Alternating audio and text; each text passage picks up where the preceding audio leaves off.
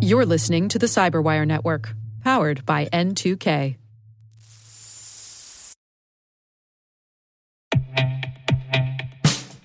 And now, a message from Cyberbit. Mastering cybersecurity is like mastering a sport. You build muscle memory through rigorous practice, then you train as a team to foster cohesion while operating under pressure. Like athletes, cybersecurity professionals thrive on hands-on simulation. But traditional courses, certifications, and open-source labs won't build you a winning team. You need Cyberbit. Cyberbit offers a hyper-realistic simulation environment for your SOC, IR, and C-suite to refine your skills, all using the market-leading SIMs, EDRs, firewalls, and WAFs they use every day. Cyberbit is offering Cyberwire listeners a free live-fire exercise. Sign up your team now at cyberbit.com/cyberwire.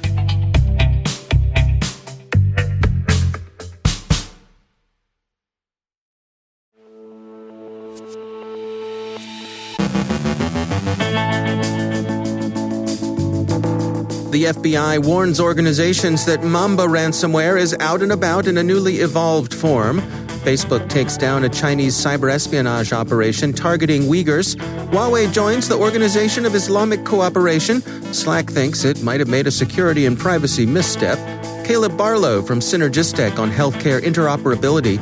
Our guest is Roy Amit from Deep Instinct on their 2020 Cyber Threat Landscape Report. And a look at fleeceware.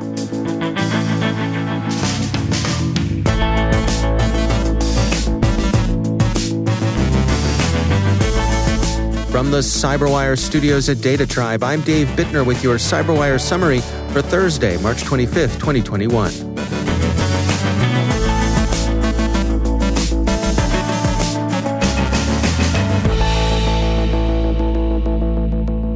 On Tuesday, the U.S. FBI circulated a flash alert about Mamba ransomware to industry. Mamba now uses a weaponized version of Diskcryptor against its targets. Diskcryptor is an open-source full-disk encryption tool. As the FBI points out, the software isn't inherently malicious, but Mamba's operators have weaponized it. After Mamba has done its work and rendered the victim's files inaccessible, it displays a ransom note that includes the actor's email address, ransomware file name, the host system name, and a place to enter the decryption key. Victims are instructed to email the extortionist and arrange payment of the ransom. A decryption key is promised in exchange for payment. The Bureau recommends adopting 15 specific and familiar hygienic practices to avoid a Mamba infestation. One of the recommendations is peculiar to defense against this latest version of Mamba. Quote, if Diskcryptor is not used by an organization, add the key artifact files used by Diskcryptor to the organization's execution blacklist. Any attempts to install or run this encryption program and its associated files should be prevented. End quote. And of course, the Bureau discourages anyone from paying the ransom. Quote, payment does not guarantee files will be recovered. It may also embolden adversaries to target additional organizations, encourage other criminal actors to engage in the distribution of ransomware, and or fund illicit activities. End quote. So, you may not get your files back even if you pay, but one thing is for sure, you'll help fuel the bandit economy of the cyber underworld. Facebook announced yesterday that it had taken down a Chinese cyber espionage operation directed principally against Uyghur activists, journalists, and dissidents living abroad in Turkey, Kazakhstan, US, Syria, Australia, Canada, and other countries.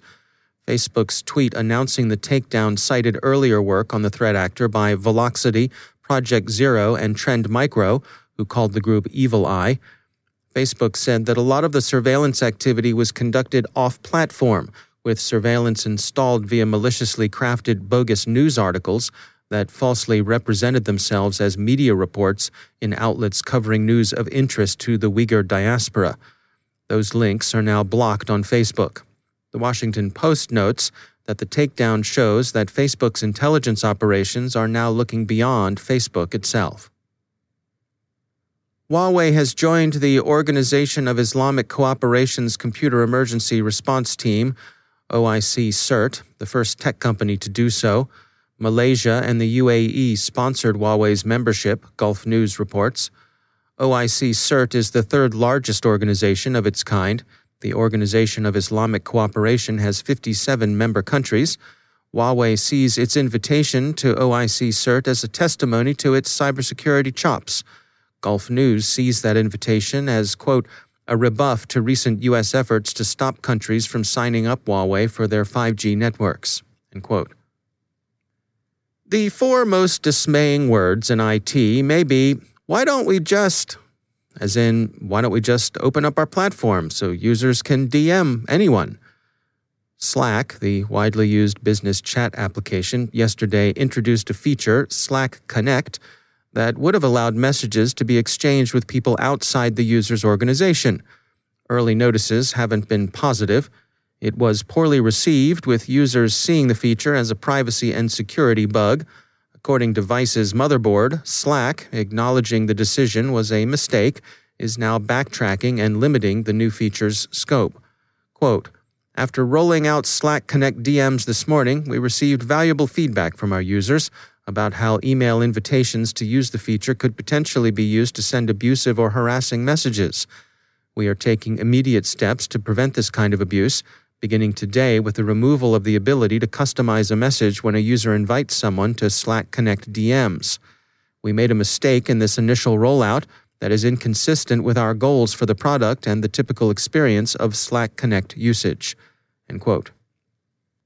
Many organizations aren't waiting for the walkback and are limiting the feature themselves, the record reports.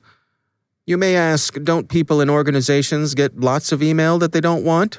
Sure, but as the help desk types would say, that's a known issue, and organizations have a lot more control over their email environments than they do over Slack Connect, whose granularity apparently doesn't get much more finer than on or off.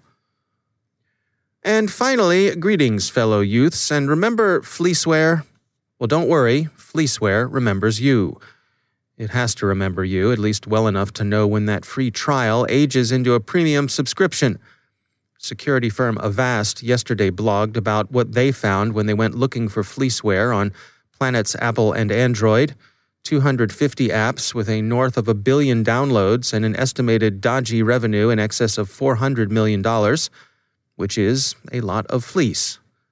Fleeceware, remember, is an app that starts off with a free trial and then at the end of the trial period, quietly enrolls the inattentive user into a subscription with whopping big fees that users wouldn't have signed up for if they'd been in their right, which is to say, skeptically vigilant mind. As Avast puts it, quote, the application takes advantage of users who are not familiar with how subscriptions work on mobile devices, meaning that users can be charged even after they've deleted the offending application, end quote. The free trial period is usually just 3 days long. The apps usually have some not particularly distinctive functionality, which they actually deliver, more or less forgettably, but their principal purpose is to fleece the unwary. The most common nominal benefits on offer include musical instrument apps, palm readers, image editors, camera filters, fortune tellers, QR code and PDF readers, and slime simulators. Who falls for this stuff? Kids, mostly, as the popularity of slime simulators might suggest. The youths see free trial, figure they're good to go, and so they are, for 3 days. After that, it's Katie bar the door until mom or pop notice these weird subscription charges on their statements. By that time, the grifters have, as the kids like to say, already made some bank.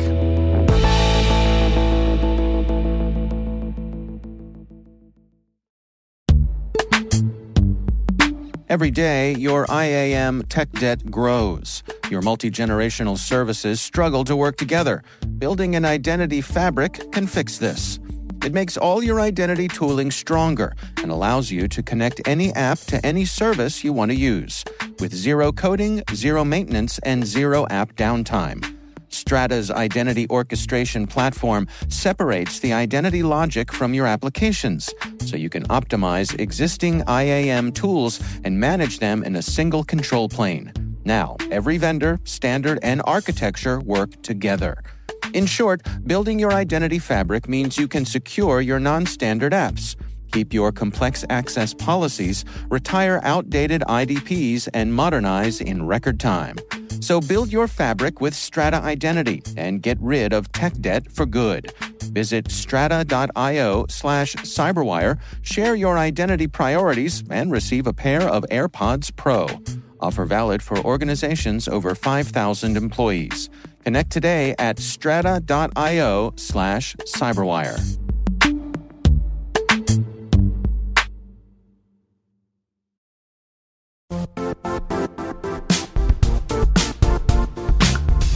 The IT world used to be simpler. You only had to secure and manage environments that you controlled. Then came new technologies and new ways to work. Now, employees, apps, and networks are everywhere. This means poor visibility, security gaps, and added risk. That's why Cloudflare created the first-ever connectivity cloud. Visit cloudflare.com to protect your business everywhere you do business.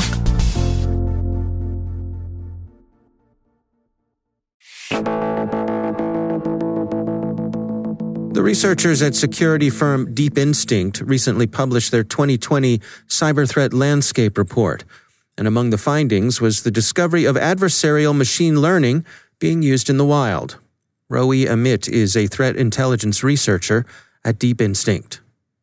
So every year around December, we realize that we have a lot of data that we collected over the year, and we think that we have some insights that we think could contribute to the community and to our purposes. So we gather up all of our data we collected in our cloud and other resources. And we create this research paper, which is not too long, but not too short. And we just, it's right about exactly the amount you want to read without getting too caught up in all the technical details, but still, feel like you had a good and interesting read and not just, get the highlights. Well, and I mean, would you say it's fair to say 2020 was a year like no other, given the pandemic? I totally agree. We've seen a lot of interesting things happened, especially because of COVID-19. For example, almost all of the phishing campaigns in some way or another included the COVID-19. These were the most, this was like the most talked hot topic in the phishing campaigns themselves, the documents or the fake links that were used. It was also, it's interesting to know that the second most common subjects were the US elections and the Black Lives Matter movement. That is interesting. Yes, I agree. It's very interesting to see what attackers think that will be interesting for their targets. Right. One of the things that you draw attention to here is advanced adversarial machine learning in people's defense posture. Can you take us through your thoughts there? Yeah, sure. So we saw in the past theoretical work and proof of concepts in which adversarial machine learning attacks are aimed at, security products that utilize machine learning and deep learning in order to evade their detection. What they basically do is trying to take advantage of design weaknesses and flaws that are inherently in the way that machine learning-based or deep learning-based cybersecurity models work in order to evade their detection. And we saw it in the past in proof of concepts and in theory. But actually, in 2020, we found a sample in the wild that utilizes adversarial machine learning techniques in order to bypass these products. And I'm not saying we can expect every malware to be able to do so, but it is something new and something that should be looked at by anyone in the industry. It's very interesting to see what happens. And of course, there are ways to defend, and these products can defend from these techniques. But it is very interesting to see that hackers and attackers also evolve, and malware developers are continuing to try to find ways to bypass these products. That's Roee Amit from Deep Instinct.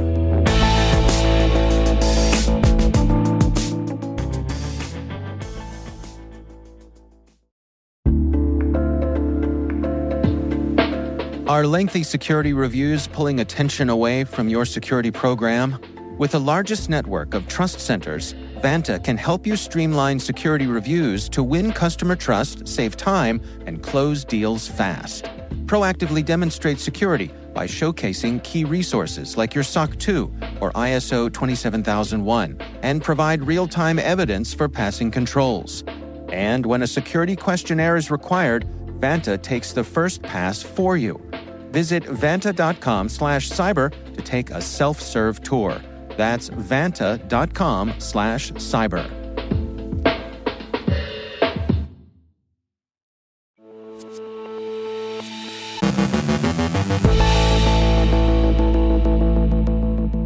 And joining me once again is Caleb Barlow. He is the CEO at Synergistech. Caleb, it's always great to have you back. Today we are talking about healthcare interoperability and the effect that may have for security professionals. What sort of things do you want to share with us today? Well, hello, Dave. Hello. What if I told you and kind of everyone listening that you needed to open up your corporate databases so that any of your clients, or let's say even independent research groups, could access your most sensitive records? And oh, by the way, this was going to be required by regulation. I think most people listening to this podcast would probably have an issue with that. Mm-hmm. Yeah, I think you'd get a fair amount of pushback on that. I think it's fair to say. But that's what's happening in healthcare. So there's something called the 21st Century Cures Act. It was signed into law in December of 2016. And this was the start of what we call the information blocking and interoperability rules. So, Dave, imagine if you're a healthcare provider, the rule prohibits information blocking, which is defined as something except as required by law or covered by an exception, is likely to interfere with the access, exchange, or use of electronic health information.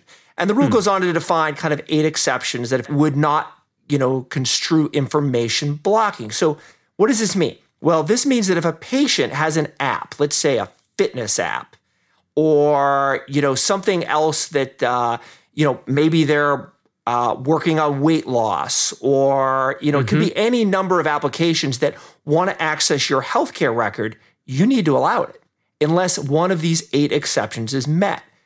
But what it also means is that an independent researcher, let's say someone doing cancer research, and they want to access patient information on cancer patients, you also need to allow that as well. Okay, what about patient privacy?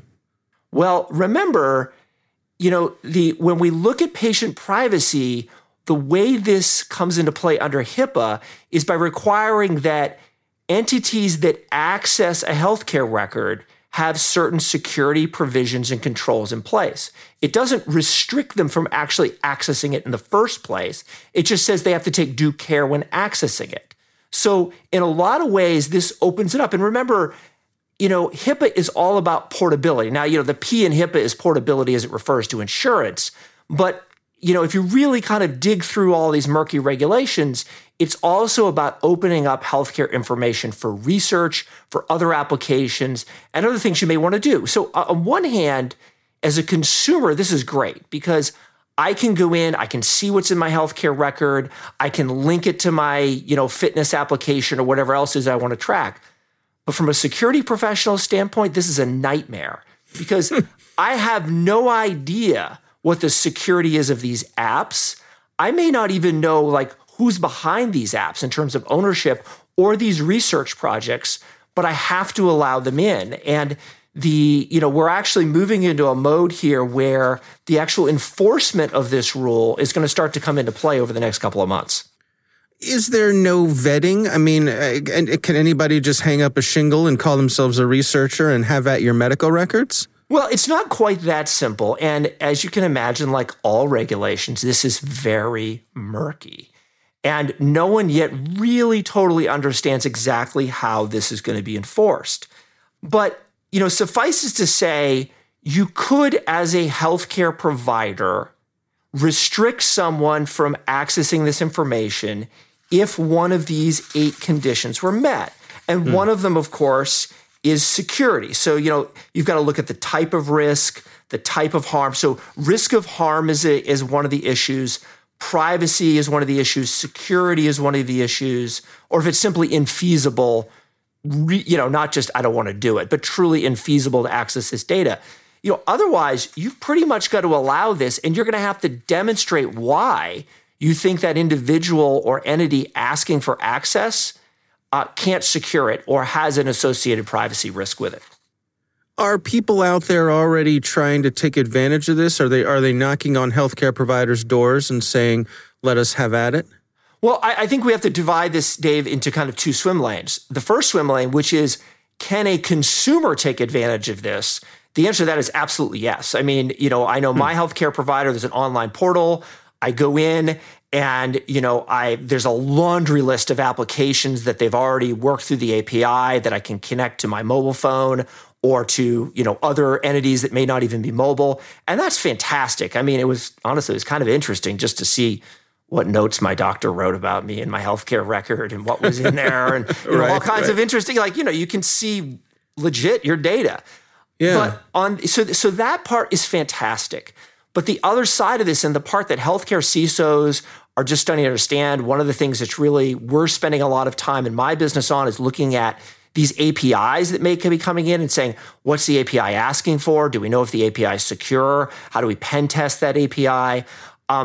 But I think we're just at the beginning of security professionals being concerned. I don't think we've yet seen instances of abuse, but there are certainly all kinds of doomsday scenarios that people are starting to think about, particularly on these research provision, right? I mean, how do we actually understand who's doing the research, where they come from, who owns that research, what happens to it downstream?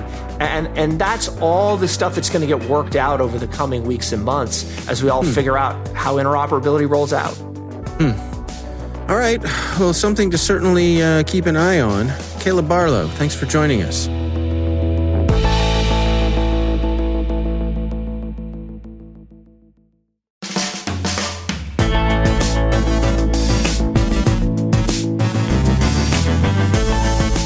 And that's the Cyberwire. For links to all of today's stories, check out our daily briefing at thecyberwire.com. And for professionals and cybersecurity leaders who want to stay abreast of this rapidly evolving field, sign up for Cyberwire Pro. It'll save you time and keep you informed. The nutty taste people like. Listen for us on your Alexa smart speaker, too. The Cyberwire podcast is proudly produced in Maryland out of the startup studios of DataTribe, where they're co-building the next generation of cybersecurity teams and technologies. Our amazing Cyberwire team is Elliot Peltzman, Puru Prakash, Kelsey Bond, Tim Nodar, Joe Kerrigan, Carol Terrio, Ben Yellen, Nick Valecki, Gina Johnson, Bennett Moe, Chris Russell, John Petrick, Jennifer Iben, Rick Howard, Peter Kilpie, and I'm Dave Bittner. Thanks for listening. We'll see you back here tomorrow.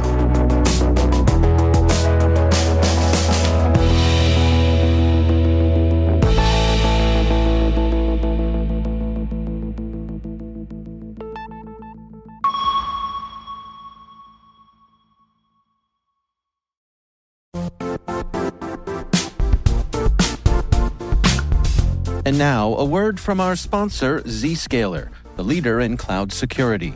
Cyber attackers are using AI in creative ways to compromise users and breach organizations.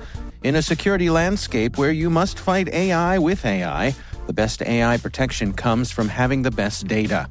Zscaler has extended its Zero Trust architecture with powerful AI engines that are trained and tuned by 500 trillion daily signals. Learn more about Zscaler Zero Trust Plus AI to prevent ransomware and AI attacks. Experience your world secured. Visit zscaler.com/zerotrustai.